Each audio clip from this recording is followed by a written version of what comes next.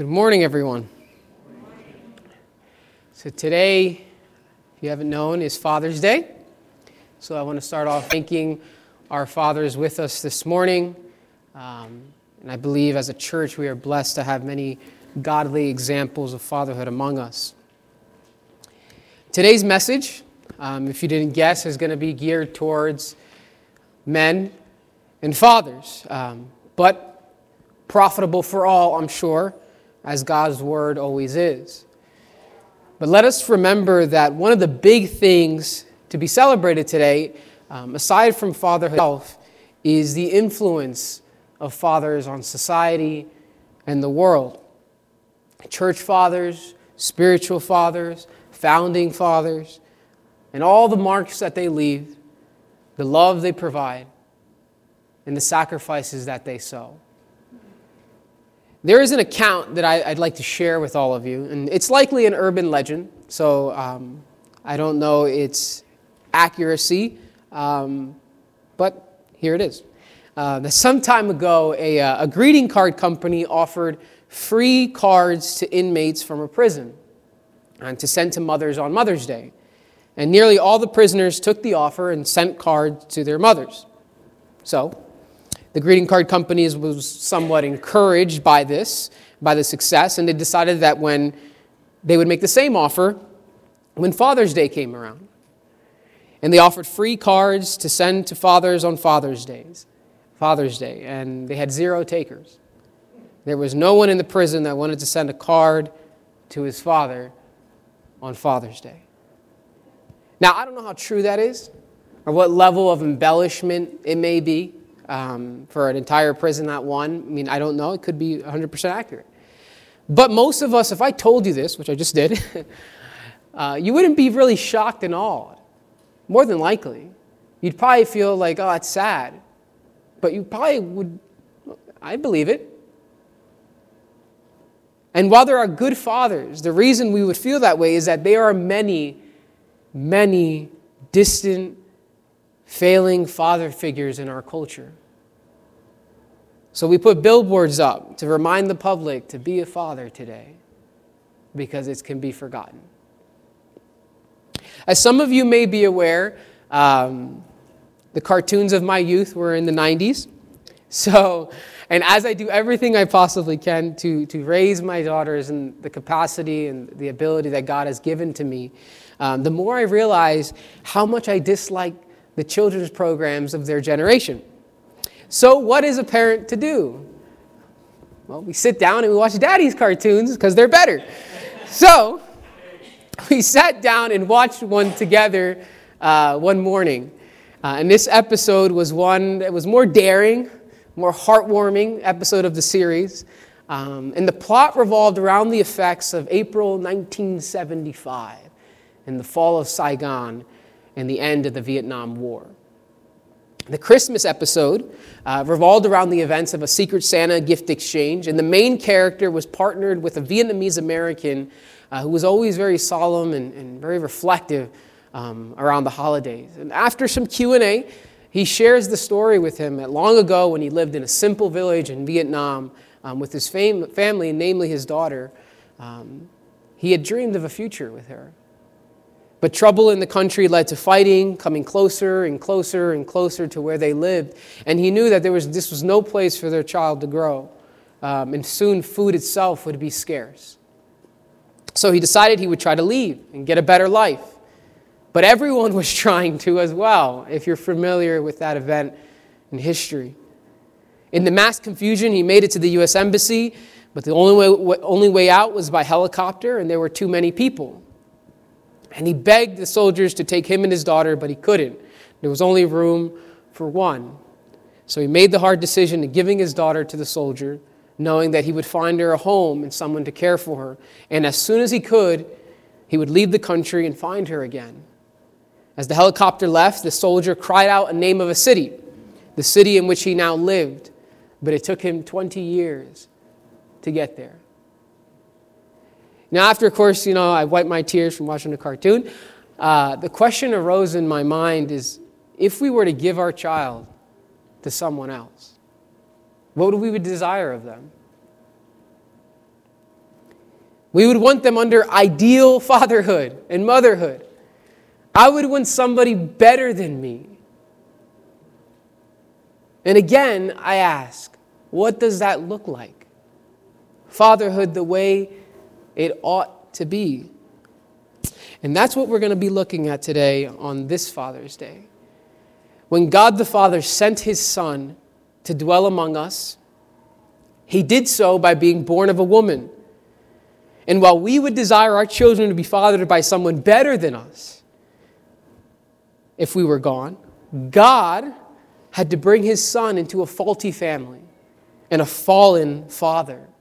Yet God chose Mary and Joseph. God had created and built up Joseph to be a just man, and we can learn much from his actions.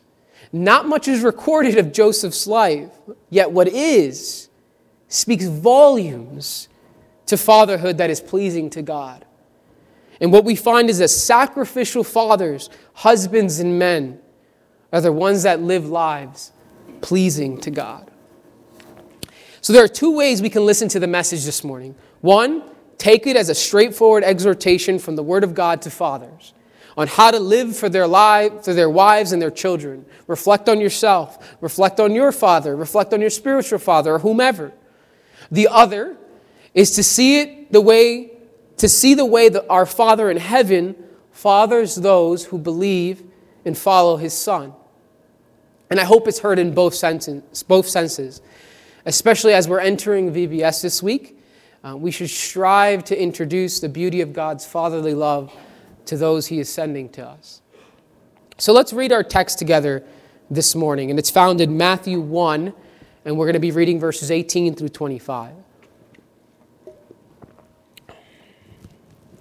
Matthew 1, verses 18 through 25.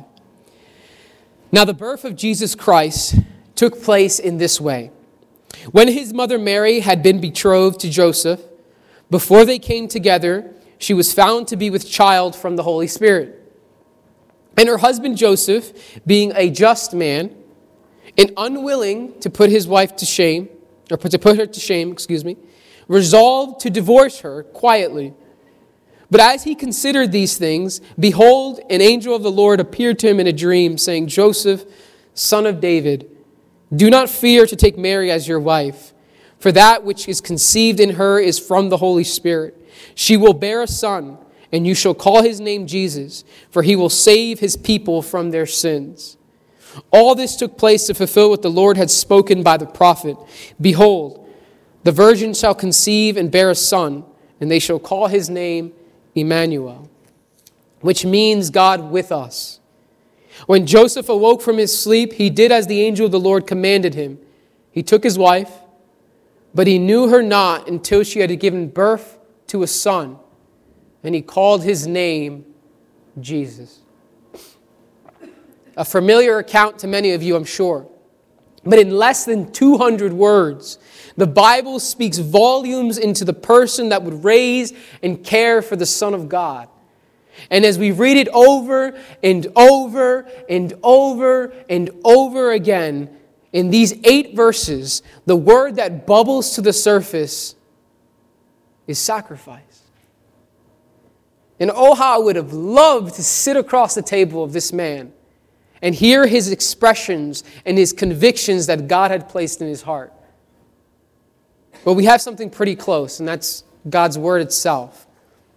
So let's unfold before us the fatherly sacrifices of Joseph, the husband of Mary, the mother of Jesus.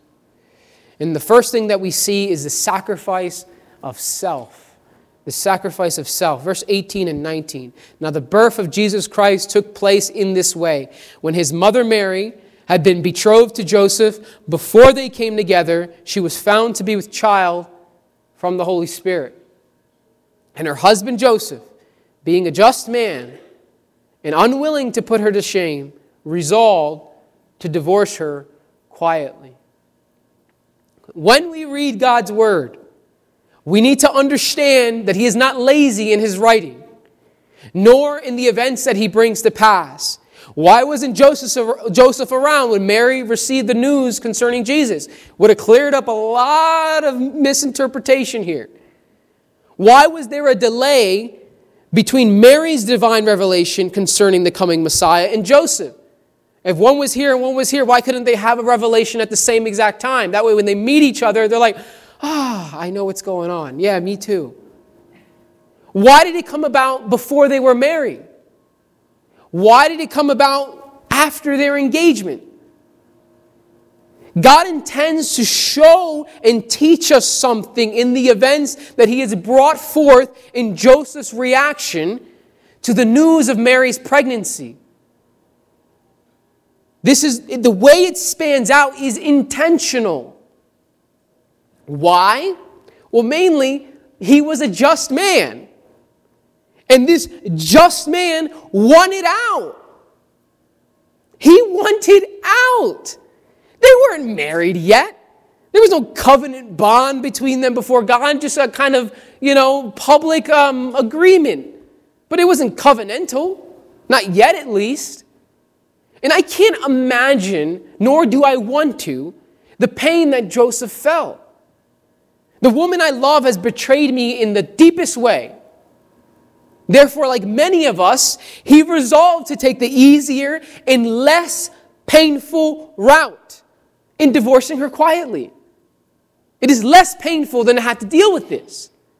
I'm not dealing with this. And if he would went on his own way, and no one would hold it against him. The Bible calls Joseph a just man. He was a just man. But how often does God call us to live lives of higher measure?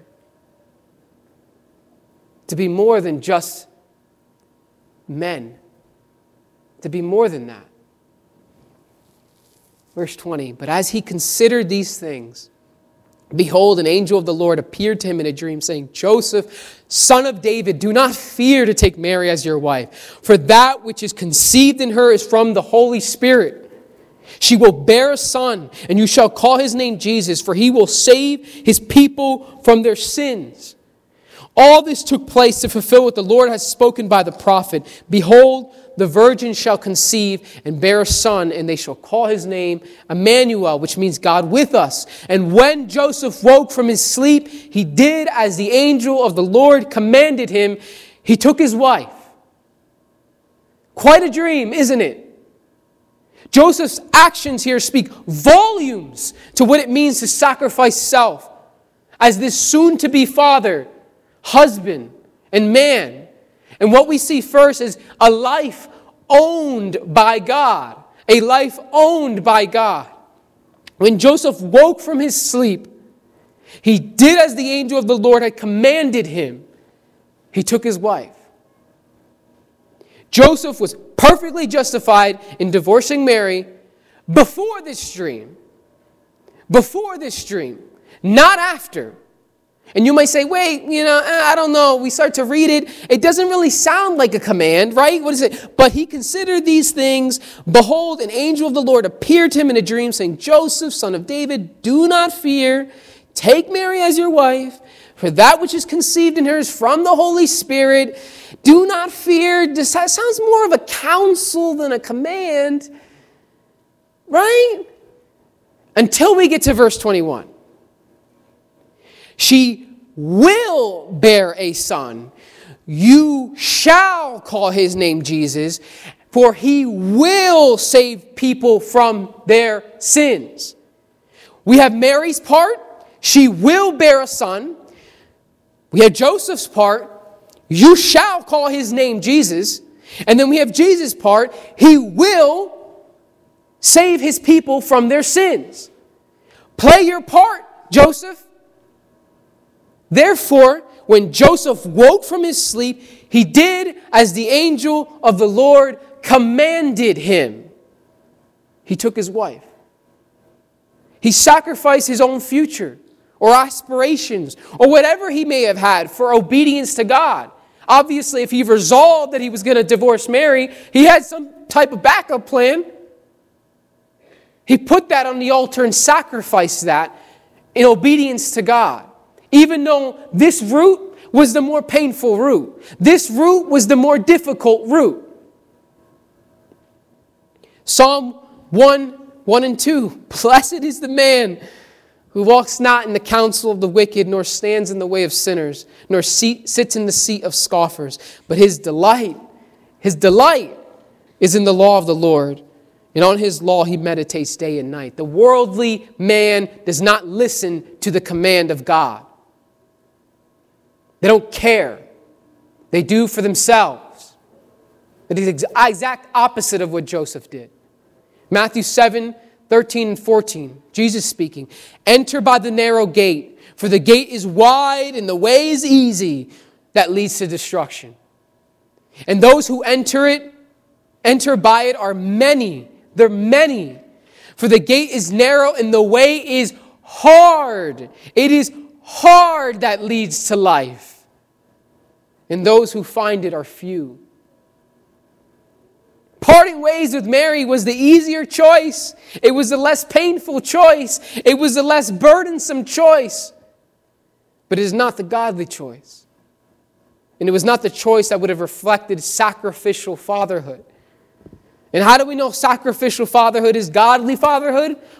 Just look at the greatest father. Romans 8:32, he who did not spare his own son, but gave him up for us all, how will he not also with him graciously give us all things? You want to talk about sacrifice. Our sacrifices pale in comparison, don't they? But we are called to reflect our God. And Joseph's example shows us that his life was not his own to live, but it belongs to God. And that this call that God demands on all his people, he demands this of all of us, especially fathers. 1 Corinthians 6, 19 through 20. Or do you not know that your body is the temple of the Holy Spirit within you, whom you have from God? You are not your own, for you were bought with a price. So glorify God in your body, because you have been purchased. You are owned. You are not your own self. 1 Corinthians 7, 22 and 23. For he who is called in the Lord as a bondservant is a freedman of the Lord. Likewise, he who was free when is called is a bondservant of Christ. A servant, a slave. You were bought with a price. This is not a negotiation. You are owned.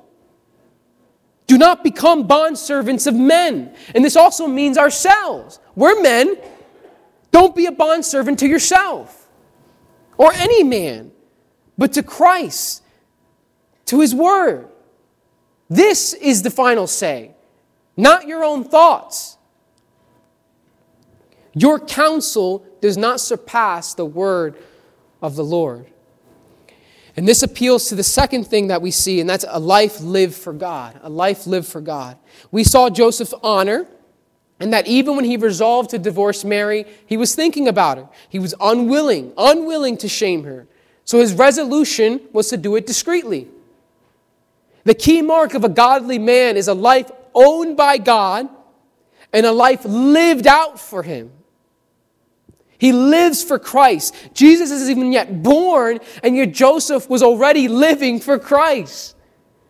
He was a man owned by God, and he was obedient when the owner of his life commanded him to act and to sacrifice.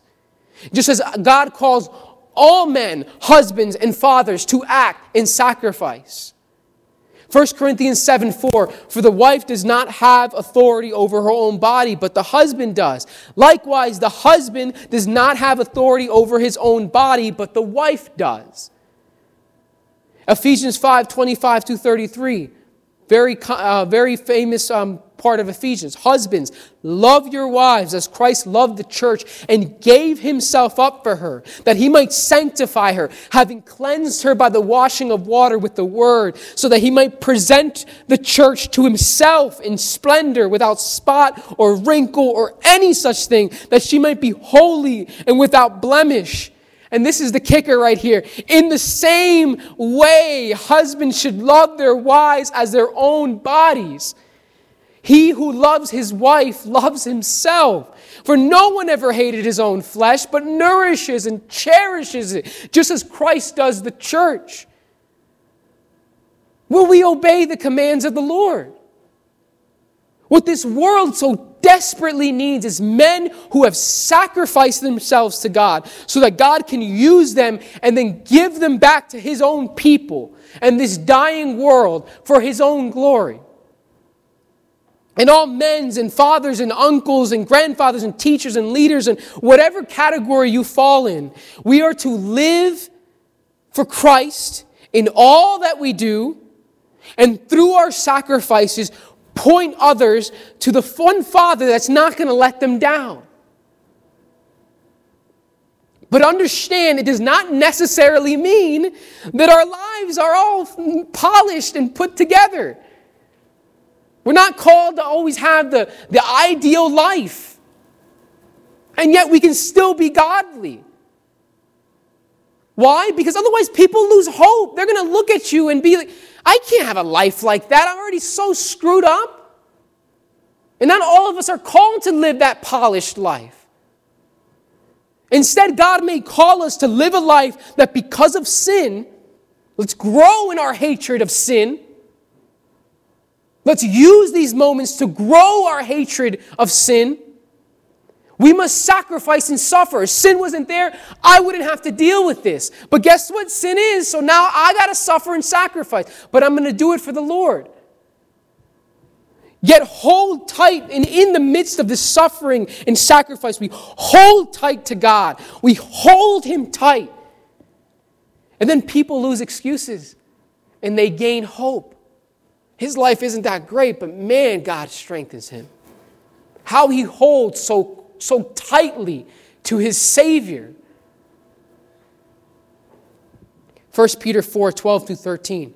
Beloved, don't be surprised at the fiery trial when it comes upon you to test you, as though something strange were happening to you. But rejoice, it's real rejoicing, not fake rejoicing. Rejoice insofar as you share in Christ's sufferings, that you may also rejoice and be glad when His glory is revealed. That, again, grow in our hatred of sin and then grow in our aspirations for that glory to be revealed. The glory that is to come should be a realistic goal and drive of your life. And if it isn't, you need to start reading the Bible, because it tells you over and over and over again that the hope that we have isn't that God's going to help me, God's going to give me peace. No, that God's coming. That's the real hope. When the glory is revealed. Brothers, the truths of God are not for the faint-hearted. They're not. They are for those who have tasted death and have been reborn by the power of God. How do you think the church is going to move this nation and this world to God? How did Jesus do it? It wasn't with a polished life, sinless, but He suffered. So we see how Joseph lived for Christ even before his incarnate birth in our second fatherly sacrifice of Joseph, which is the sacrifice of pleasure. The sacrifice of pleasure. Verse 25. Let's look at the beginning portion of that. So after he took his wife, but he knew her not, biblical language there, until she had given birth to a son. In marriage, physical relations are a gift of God in that union. It's a gift. It's a wedding gift for all time. It is to be celebrated and enjoyed, as any father who gives a gift to their child delights when their child is enjoying the gift that they gave them. God gives us this gift of physical intimacy in marriage, and He expects us to enjoy it. He likes it when we enjoy it under His guidelines, the way it ought to be made and ought to be done, right? It's a good thing. It is a good thing.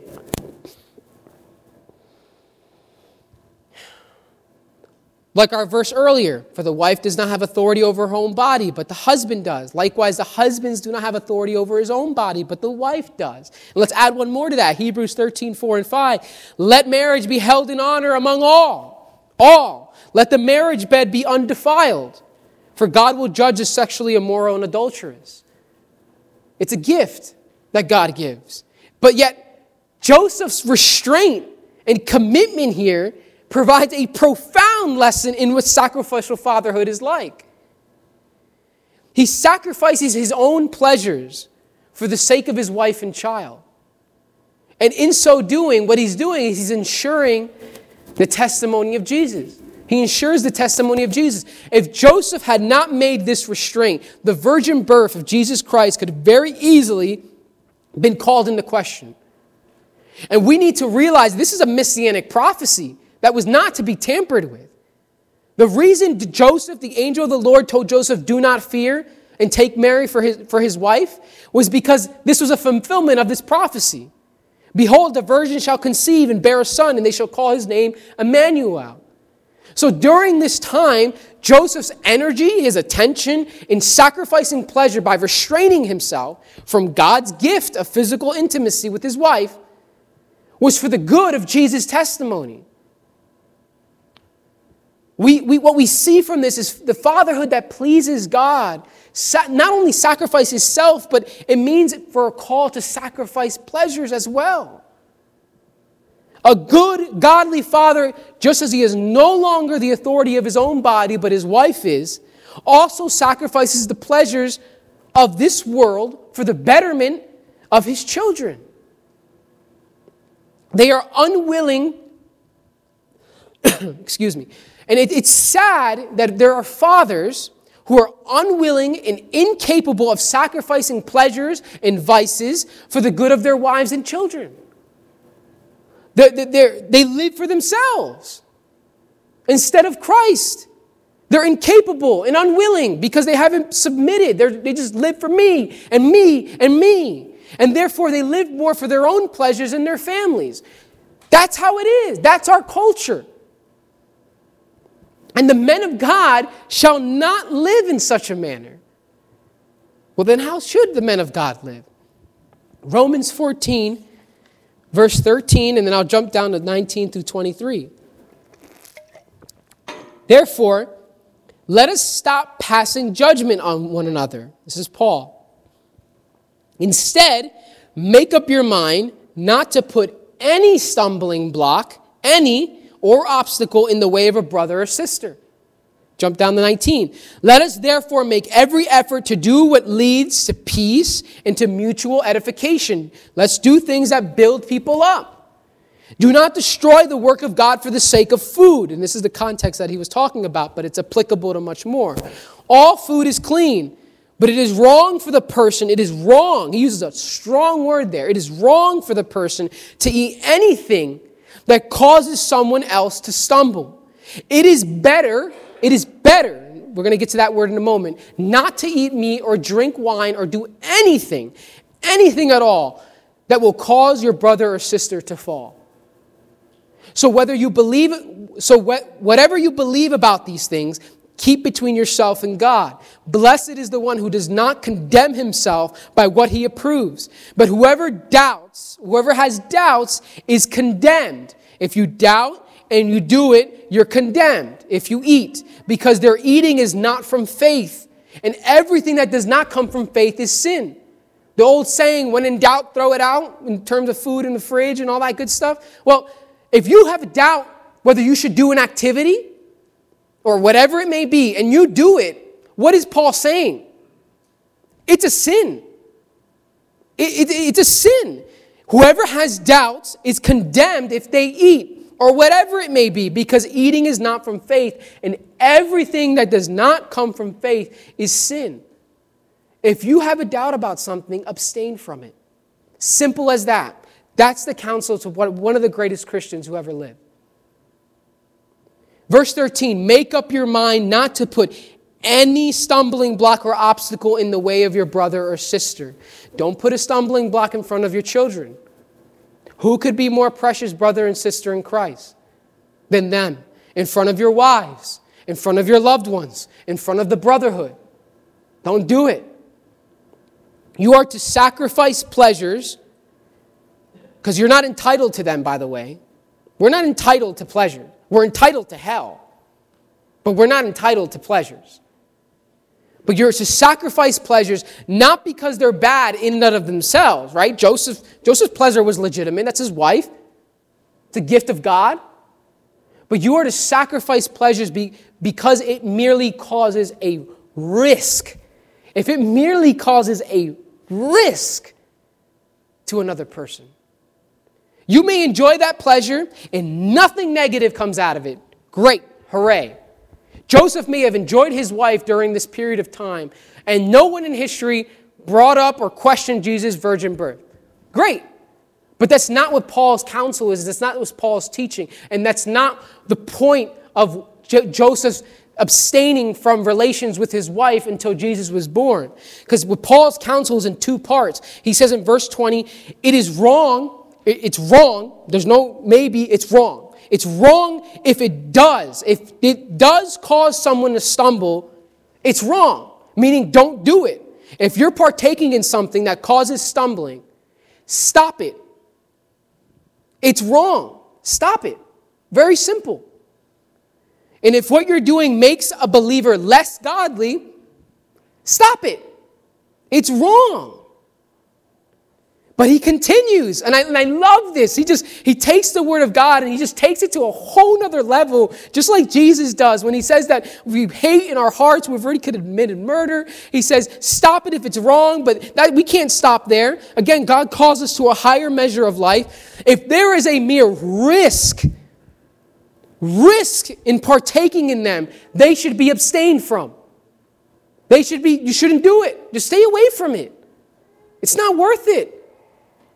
Verse 21, it is better. It is better, meaning there is a better way to go. Avoiding the risk is better than doing it.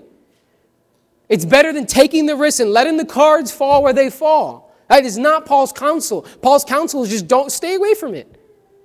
We should never be content by just being challenged by God's word, but to be changed by God's word. A real-world example of this. It is because of Romans 14 that I have my own conviction of completely abstaining from alcohol. And I work with many people who surprisingly have not been deeply moved by Romans 14. It happens. And I walked into a conversation with a couple of coworkers, and I ended up, throughout the conversation, they ended up asking me why I don't consume alcohol. And my answer to them was founded on Romans 14, whether they realized it or not. Probably not. And I told them alcohol in and of itself isn't sinful. There's verses that support God made all things are clean, but drunkenness is. I mean, that's pretty clear. Believe it or not, it's in the Bible. Drunkenness, that's a no-no. And they actually nodded in agreement with me. Yeah, we can understand that. Great. But the reason I abstain from it entirely is that alcohol is built in it and has the intention in our culture to be used in a sinful way. You can go to other cultures and it's completely different. The culture of the Bible was completely different. American culture, come on, it is not. It's meant really for one purpose. So, I'm willing to sacrifice a pleasure, and this is what I told them, I'm willing to sacrifice a pleasure God has made available to me to avoid the risk of ever leaving a negative example for my wife and children.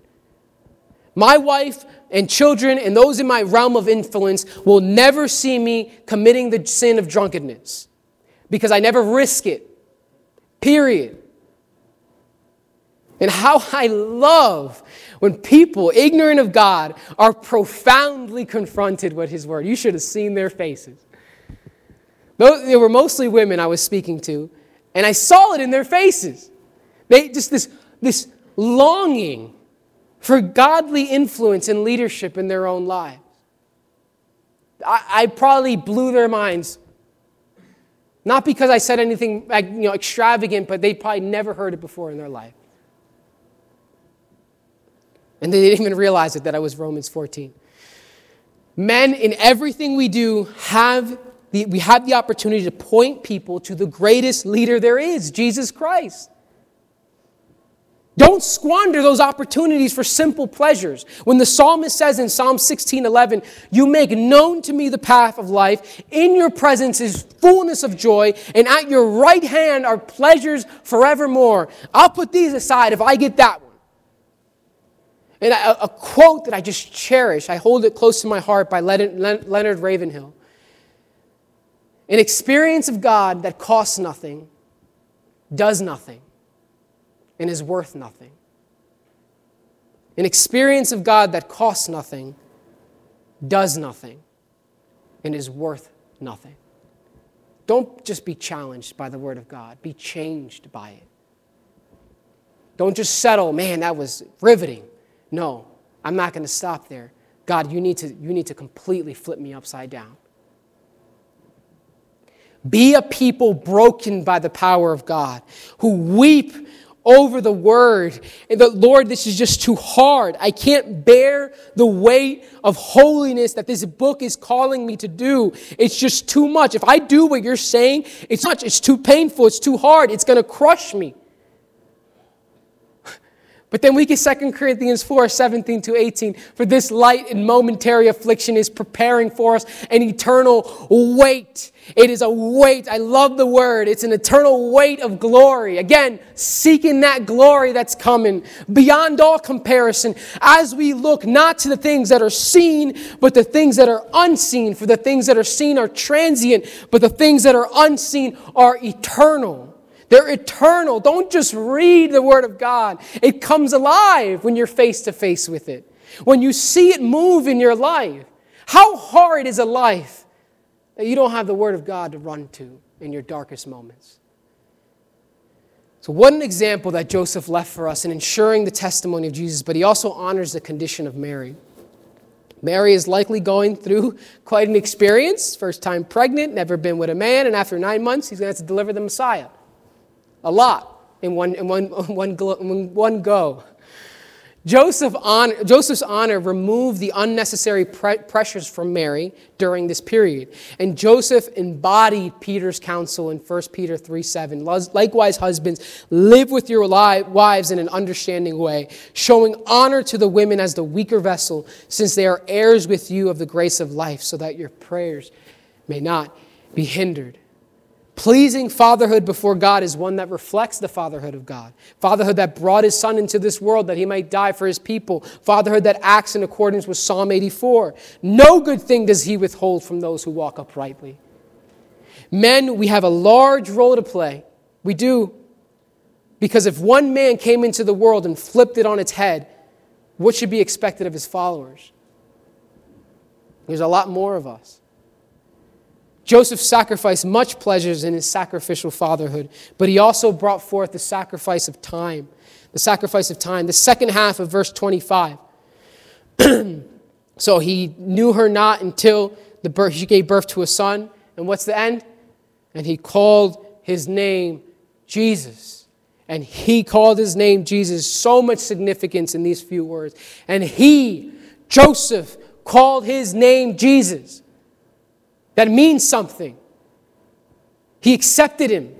Joseph accepted Jesus as his son. And with that, we see the sacrifice of time in the dispensation of resources. In Matthew's gospel, right before this account that we just read for our text today, we have the genealogy of Jesus.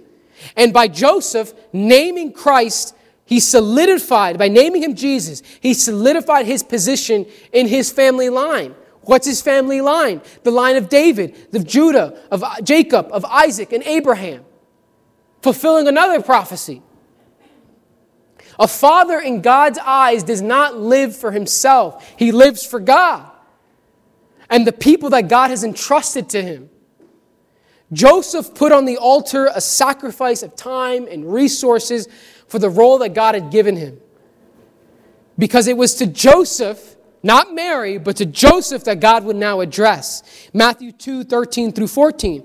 Now when they had departed, this is the wise men, they departed, behold, an angel of the Lord appeared to Joseph in a dream and said, Rise, take the child and his mother and flee to Egypt, and remain there until I tell you. For Herod is about to search for the child to destroy him. And he rose and took the child and his mother by night and departed to Egypt. Matthew 2:19-21. But when Herod died, behold, the angel of the Lord appeared to him in a dream to Joseph in Egypt, saying, Arise, take the child and his mother and go to the land of Israel, for those who sought the child's life are dead. And he rose and took the child and his mother and went to the land of Israel. Matthew 2:22-23. And when he heard that Archelaus was reigning over Judea in place of his father Herod, he was afraid to go there. And being warned in a dream, he's a dreamer, he withdrew to the district of Galilee. And he went and lived in the city called Nazareth, so that what was spoken by the prophets might be fulfilled, that he would be called a Nazarene. Joseph, in the early parts of Jesus' life, fulfilled so many messianic prophecies. What a role for his life, for his sacrifice. He moved to Egypt. He worked in Egypt. He left the pleasures and roots he may have had there and moved back to Israel. And then he feared the murder of Jesus, his son. Good fathers are called to bear the weight of the family headship and sacrifice time and resources in doing so. But also, not only in the dispensation of resources, but in the dispensation of rearing. In the dispensation of rearing. We know the account of Jesus at the temple at the age of 12. I'm sure many of you are familiar with that. A knowledgeable young man that flourished under the leadership of Mary and Joseph. What does the perfect Father do? What does God do when he saves us? When we become his child through the adoption, what does he do? He pours himself into us.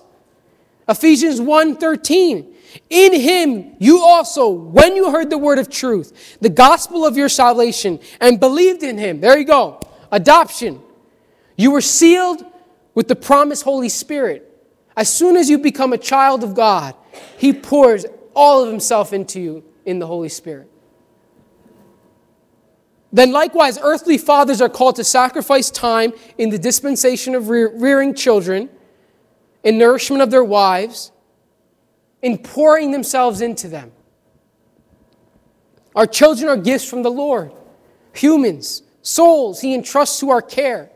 And while he allows us to take part in their creation, we are not their designer. Nor are we their author. Psalm 139, for you formed me in my inward parts. You knitted me together in my mother's womb. We're not doing the knitting.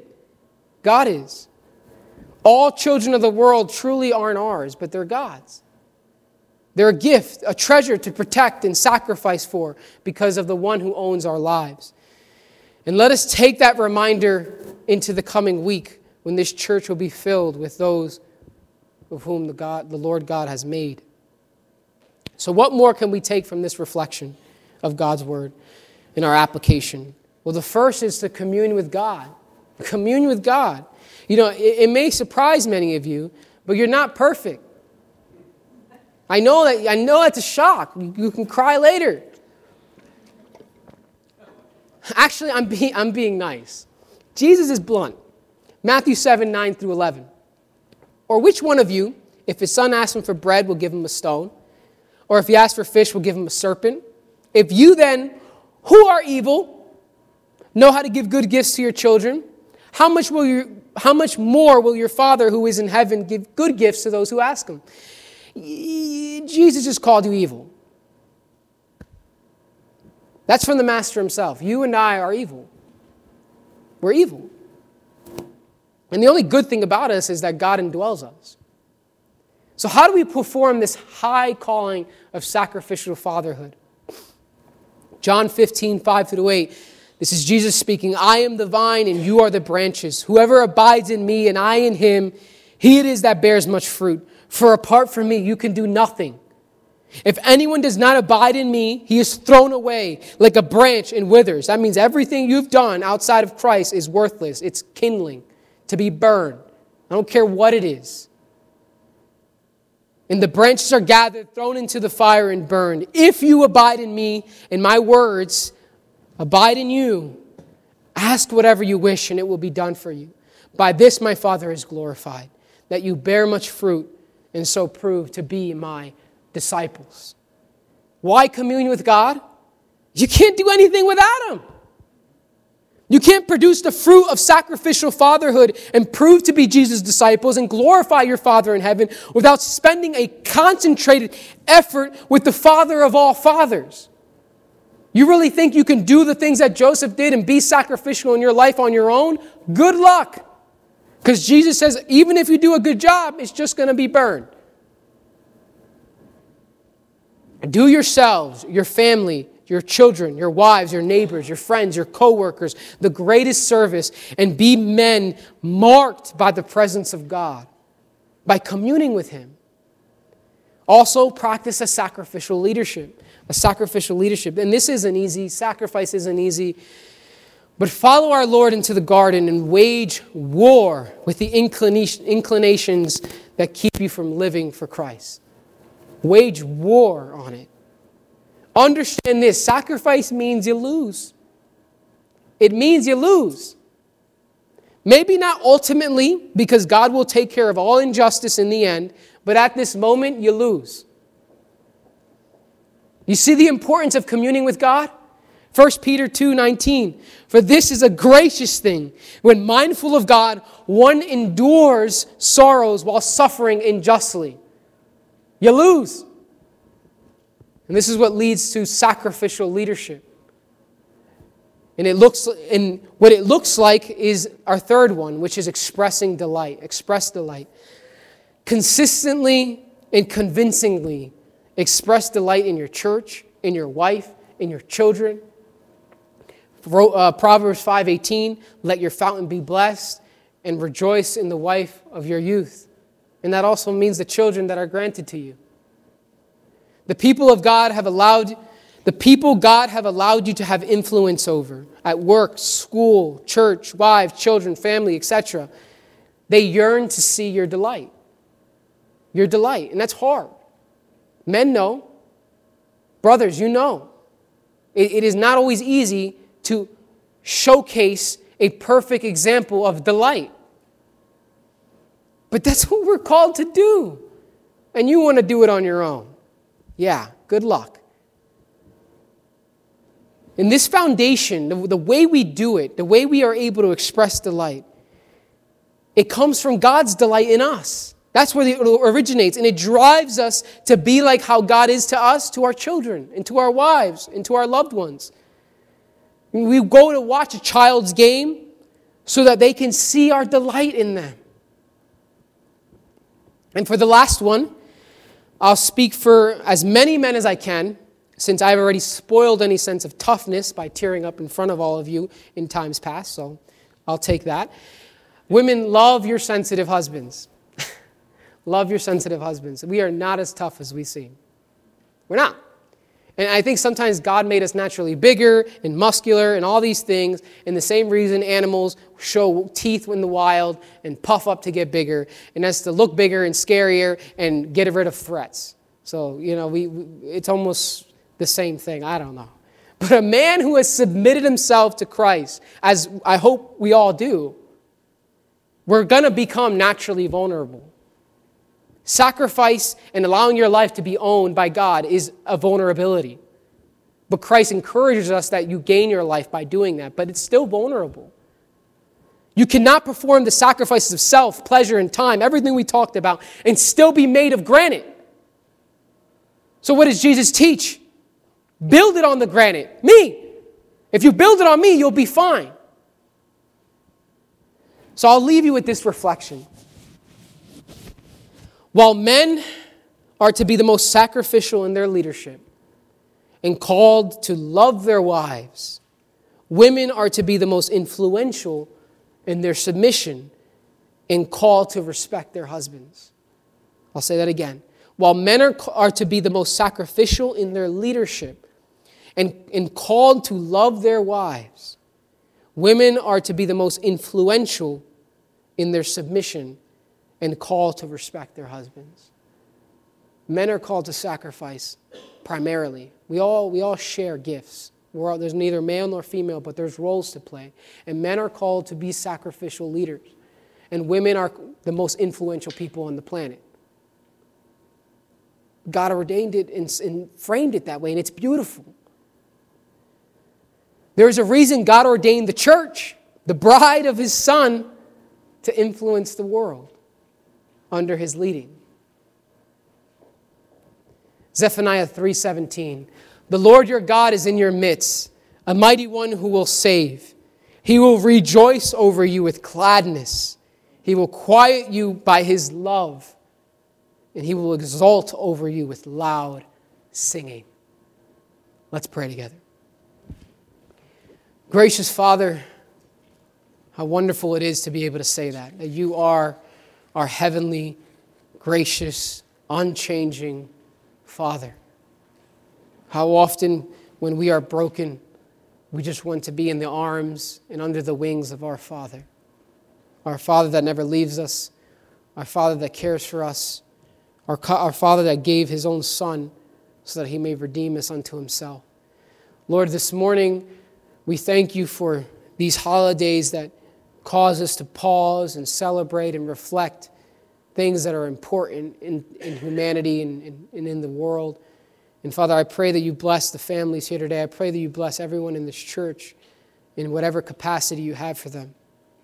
Father, I ask your blessing on our future as a church, and that we always are under the leadership and headship of our Heavenly Father who is perfect.